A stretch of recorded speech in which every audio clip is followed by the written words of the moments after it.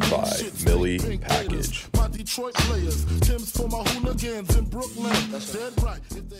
Today we are joined by arguably the busiest man at 92.9 The Game Sports Radio, the voice of Atlanta United, Mike Conti. Mike, welcome to Division II. Hey, it's my pleasure, guys. Good to be with you. Well, Mike, fill our listeners in a little bit. How long have you been in sports radio in Atlanta? Oh boy. When did 92.9 sign on? I guess about 8+ years ago now. So I worked in Atlanta prior to joining 92.9. I was at WGST starting in 2008. We had the Braves for a little while, and I did some work on their Braves broadcast. So I guess if you want to count those 4 or 5 years, then we're at a total of 12 or 13. But that makes me feel very old, which is something I don't really like talking about as I'm about to turn 40. So I worked in Savannah after I graduated from Penn State. So I've been in Georgia a very long time. I've been in Atlanta for more than a decade, and just excited to talk with you guys today. Absolutely, and we appreciate you coming on here and talking some soccer with us. So I want to shift gears here to your play-by-play calling. You actually have one of my favorite calls in radio history. I was actually on the field for the 2018 Atlanta United MLS Cup victory, but Mike, what were you feeling when you just let out the Atlanta, it's over, after we won our first major championship in a long time, obviously since 1995? I was thinking, I wish I was on the field with you, Blake, and I didn't have to do a 2-hour post-game show. I could go down and celebrate. That's what I was thinking. No, I think we can all relate to this as Atlanta sports fans that we've had to wait a long time, and I know there are still some people who don't really put what Atlanta United did in 2018 on the same level as if the Falcons or the Braves or the Hawks were able to do it. I disagree with the people, and I think the 72,000 people who were there that night at Mercedes-Benz Stadium would probably disagree as well. But I think it was just a sense of relief, right? Like all this pent-up frustration, all these close calls that had built up over the 25 years since the Braves last won the World Series, the Eric Greggs, the 28-3s, the Georgia Techs getting close and then running into UConn in 2004, Tua Tagovailoa. I mean, all the near misses, all the close calls that we had in this city. And I just felt relieved, like finally it's over. It's over. We don't have to wait anymore. We can finally celebrate and be proud of being Atlanta sports fans. So I think that's why I just said it's over. Plus the game was over too. So I guess it made a little bit of sense from that statement. It's nothing I really rehearsed or anything like that.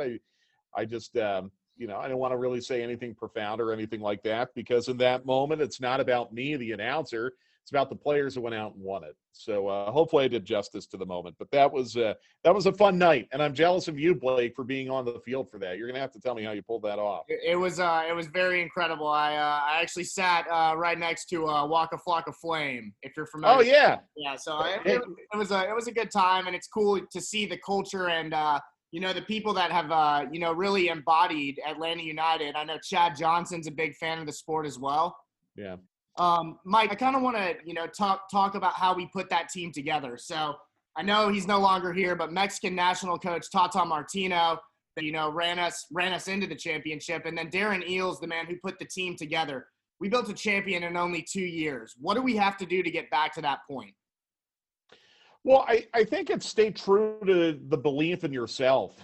And I know what happened last season was very difficult for all of us to go through and all of us to see, but I still firmly believe if Joseph Martinez did not suffer a season-ending injury in the first match of the league year, that things could have turned out totally differently for Atlanta United.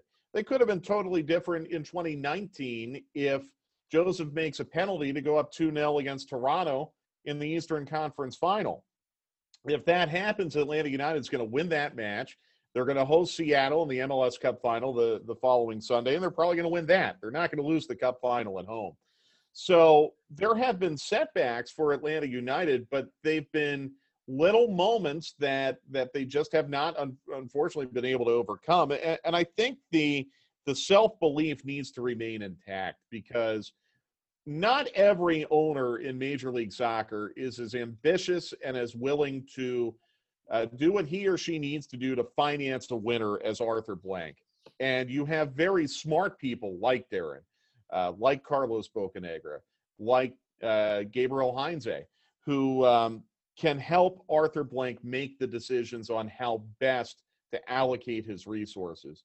That did not change last year just because Joseph Martinez got hurt. The problem is you ran into a very unique situation where your best player got hurt. The season got interrupted by COVID. And then when the season resumed, you got put in a scheduling block against teams that matched up very well against you. So I just hope that they stay true to the philosophy that they had when they built that team in 2018, and that's to be a team that plays fast and will press and counter-press. They'll play wide. They're going to be fun and entertaining, and they'll probably give up some goals, but their purpose is to go out and try to entertain fans, score goals, and win. Nothing is going to entertain fans more than winning, whether it be 1-0 or 5-4. And I think Atlanta United's core beliefs have not really changed, even though now they're on their fourth coach in the last 5 years. Mike, the MLS season will kick off in April. What are your expectations for Atlanta United in 2021? What is the ceiling for this franchise? Well, I think the ceiling for a big club like Atlanta United that's ambitious, like I said, is to win the MLS Cup every year. It's going to be interesting to see how many competitions they'll be in. We know they're in the CONCACAF Champions League. We don't know if they're in the U.S. Open Cup. We know they won't be in Leagues Cup. We know they won't be in Campeones Cup. So this is a club that can really go out and try to win their two competitions. They got a very favorable draw in the CONCACAF Champions League, where they may not have to play a team from Mexico until the final at least, which is very different than the last 2 years where they got sucked into quarterfinal matchups against Monterrey and Club America. That may not happen this year. If they win their first round tie against LUNSA, then they could play Saprissa or Philadelphia, two teams that they should match up very well against. So what am I expecting as far as the league year is concerned? If they stay healthy, if Joseph Martinez does not suffer any kind of setback, I think they're going to be very dangerous going forward. And the linking between Joseph Martinez, Eric Lopez, Brooks Lennon, Marcelino Moreno, Jurgen Damm is going to be really, really fun to watch. And I think there's going to be an element of speed, especially if you include Mateus Ozatu in that as well. I think there's going to be an element of speed in the Atlanta United attack that they were not necessarily able to exploit this past year. That's going to make them very fun to watch, but it's also going to make them a major matchup problem for clubs around MLS. I think the big question is, how are they going to be able to defend now without Franco Escobar, potentially without Fernando Meza, depending on if you believe certain reports that are out there. Is Miles Robinson going to be able to stay healthy and play at the level that we saw in 2019? Is Anton Walkes going to be called upon to play more of a center back role? And can George Bello take the next step? I thought Bello was Atlanta United's best player in 2020 all around. Can he take the next step now and become an even better two-way player that we saw in 2020? If all of these things fall into place, from a talent standpoint, Atlanta United is going to be right there as the favorite to win the MLS Cup. But if they run into injury problems, if they run into some of the issues that could come up because you've assembled a brand new roster and you have a brand new coach, and it's going to take a while for them to develop chemistry the first couple months of the season, you don't want to fall into an early hole and then start chasing results and get into trouble where you're really, really behind the eight ball like you were in the 2020 season. But if everything comes together from a chemistry standpoint, they stay healthy, no reason not to assume they're going to be one of the favorites. I want to rewind to back to the 2018 season, because one of, if not the most notorious Atlanta United player, Miguel Almiron, left after the team won the MLS Cup and then made the move to Newcastle in England. So, Mike, I want to ask, do you still follow the former Atlanta United player? If so, what have you seen from his progression? Absolutely, I follow him, and I think it's critical that he continues to succeed, because it's going to end up being an advertisement for Major League Soccer. And it's going to make it, I think, easier for Major League Soccer clubs to go into Argentina, to go into Brazil potentially, to go into Venezuela, a lot of countries in South America, and say, hey, look, there's Miguel Almiron, who went to MLS for 2 years and is now enjoying a tremendous amount of success in the biggest league in the world. I think, Miggy probably struggled a little bit at first at Newcastle because his manager couldn't really find the right role for him. And now that that has been resolved, you see that he has really started to flourish. And he's become a very popular player there too. Right. So as Miguel Almiron continues to enjoy success in the Premier League, I think it's going to make it a lot easier for every MLS club, but especially the big ones like Atlanta United, to recruit. And I think you've seen Atlanta United do that again this year with a young 21-year-old in Santiago Sosa, who, might not be quite as flashy a signing as a Pity Martinez or an Ezequiel Barco because he's a holding midfielder. But I think he's an extremely high-quality player who's probably looking at this as an opportunity to play a couple years in MLS and then potentially make the leap to Europe for a big payday. Pity Martinez kind of worked out the same way too. He didn't go to Europe. He went to Saudi Arabia, but he got a massive payday because he was able to use Major League Soccer as a springboard. So the more success stories you have, like Miguel Almiron, like Alphonso Davies, Pity Martinez to an extent, the better it's going to be for Major League Soccer because it's going to just fortify that pipeline of young talent. Mike, you mentioned Josef Martinez and how his absence was felt last season. He's coming off a pretty serious injury. Do you expect him to immediately return to his MVP form? Well, immediately returning to MVP form, I think, could be a big ask because the MVP form he had in 2018 was historic. He was scoring at a historic rate. And I am aware that Carlos Vela went out and bettered that the following year. But those types of seasons anywhere in the world, let alone MLS, are extremely rare. So to expect that Joseph's going to go out and immediately score 30 goals, that might be a tough ask. But Joseph had been, I guess, dogged a little bit by minor knee issues here and there.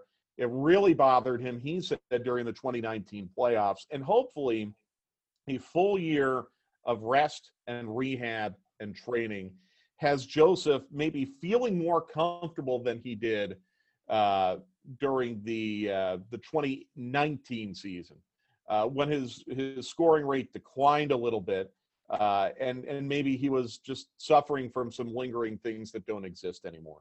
So I think the big thing with Joseph is you just want him to be happy. You want him to be in a good spot mentally.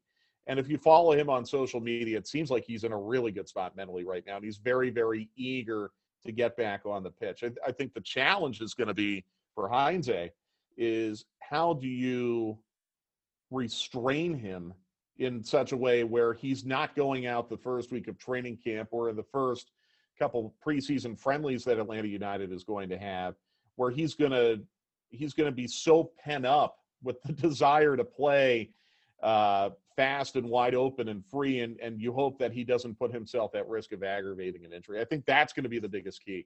Joseph is such an intense competitor. How do you get him to play within himself and not have him try to do too much in the preseason? I think that's maybe the only concern I would have for Joseph going into 2021. And Mike, now you just mentioned Gabriel Heinze, the new head man of Atlanta United, replacing Frank de Boer. Tell us as fans why we should feel better about Gabriel Heinze and get more of a Tata Martino feel versus a Frank de Boer feel. Well, and I think it's still a little unclear if Heinze is going to emulate Tata Martino in any way. In fact, Heinze has really made a point of saying that I'm my own man. I have my own philosophy. I didn't even speak to Tata Martino about this opening. I think a lot of people have made the assumption because there are club links and national links between Heinze and Tata that it's going to look the same on the pitch. And that might not be the case. I think when you study Heinze and his tactics and how in some ways they emulate Marcelo Bielsa, you would expect that you're going to see Atlanta United be more of a press counter-press team, that they're going to play extremely wide. Not that they didn't play wide under Frank, but they could play extremely wide now. And that they're going to be a little more direct perhaps. And there are going to be overtones of the 2017, 2018 Atlanta United teams if they play that way. But I want to be really careful because Heinze has been pretty clear about this, that he's not coming to Atlanta to be Tata Martino. He's coming to Atlanta to be Gabriel Heinze. And I think there are going to be little nuances, little differences that we're going to pick up on once we get to see this team play. And I can't wait to see them play. I think there's going to be a few differences that might at first take some time to adjust to as fans, as observers, to watch it. But I think in the end, it'll be a system that best fits Atlanta United's personnel. Heinze did a tremendous amount of research before taking this job, presented a dossier to Carlos Bocanegra and to Darren Eales, his evaluation of this club. And I think Heinze is going to be very, very methodical from a tactical standpoint in formulating tactics that best fits the personnel that he has available. Mike, switching gears a little bit, in your time in Atlanta, you've been a part of some of the city's biggest moments, such as the Falcons' run to the Super Bowl, the 2015 Hawks Eastern Conference Finals team, and even the 2018 MLS All-Star Game. What moment, aside from the 2018 MLS Cup victory, is the most memorable in your broadcasting career?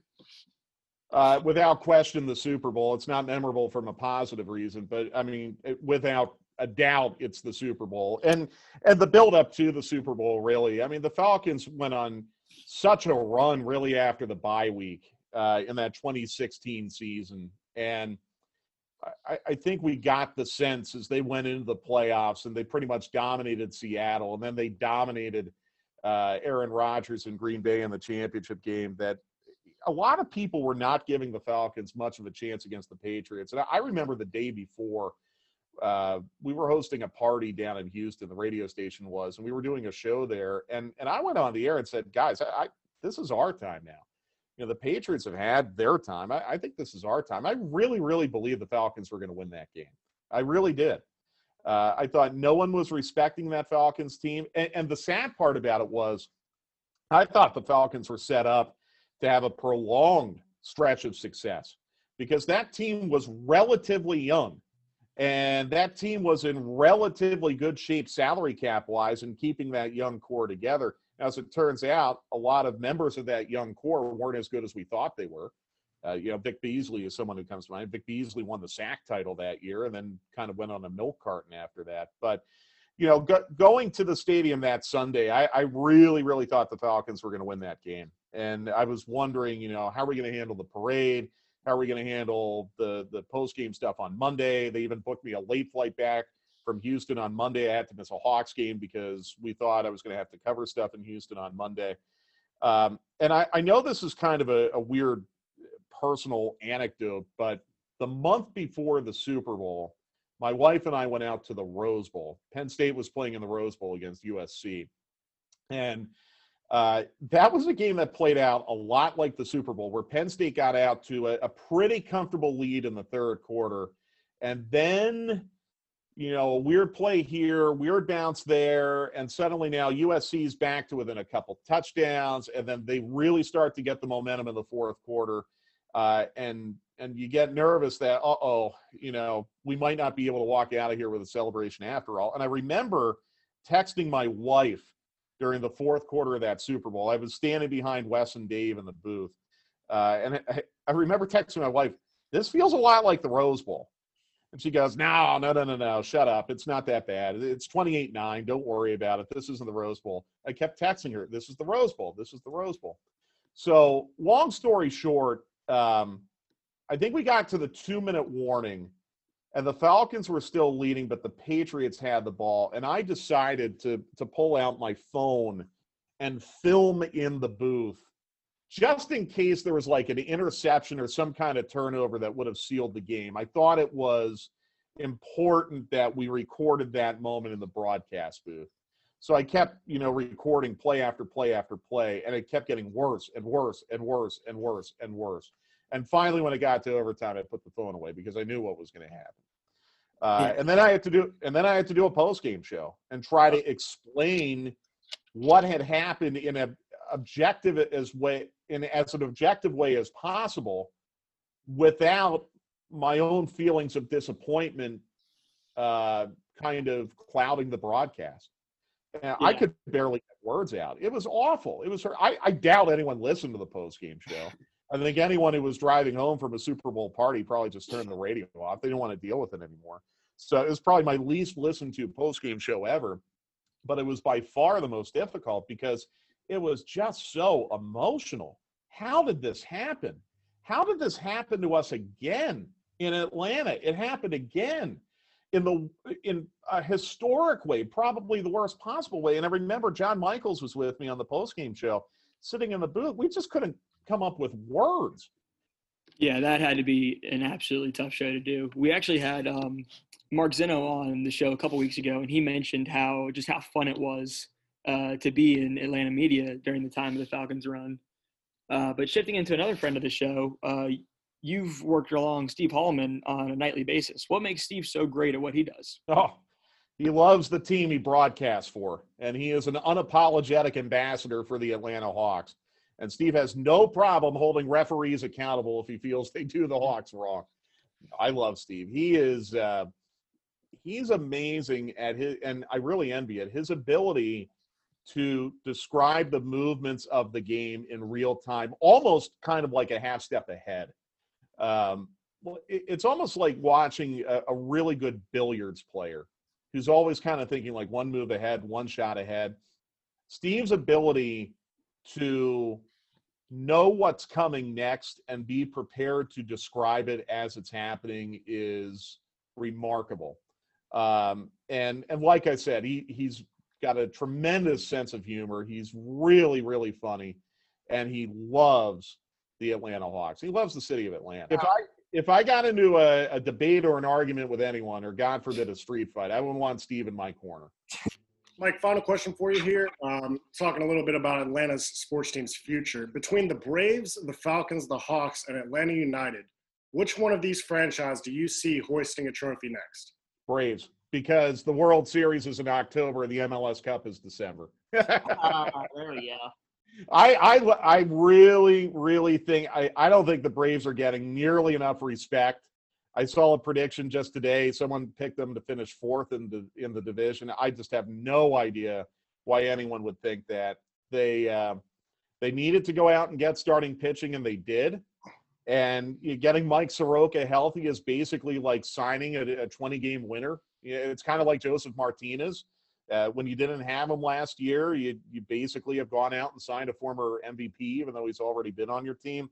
I really, really like the Braves a lot. And honestly, it was disappointing what happened in the NLCS this past October. But I think going through that experience will have them better positioned to deal with a playoff series, a difficult playoff series like that this year. So I'm really, really bullish on the Braves this year, really bullish. And Alex Anthopoulos, even with Ozuna, has done a remarkable job of signing good position players to team-friendly contracts. I think we're going to have a really exciting fall with the Braves and with Atlanta United. I think the Falcons and the Hawks are further away. I absolutely love the enthusiasm for the Braves this season. Thank you for joining us today, Mike. We've been following your work for a long time, and you provide some great insight for us, so we appreciate you coming on Division II. Thank you for listening to Division II Sports. For all Division II sports news, follow us on social media at Division_2 Sports.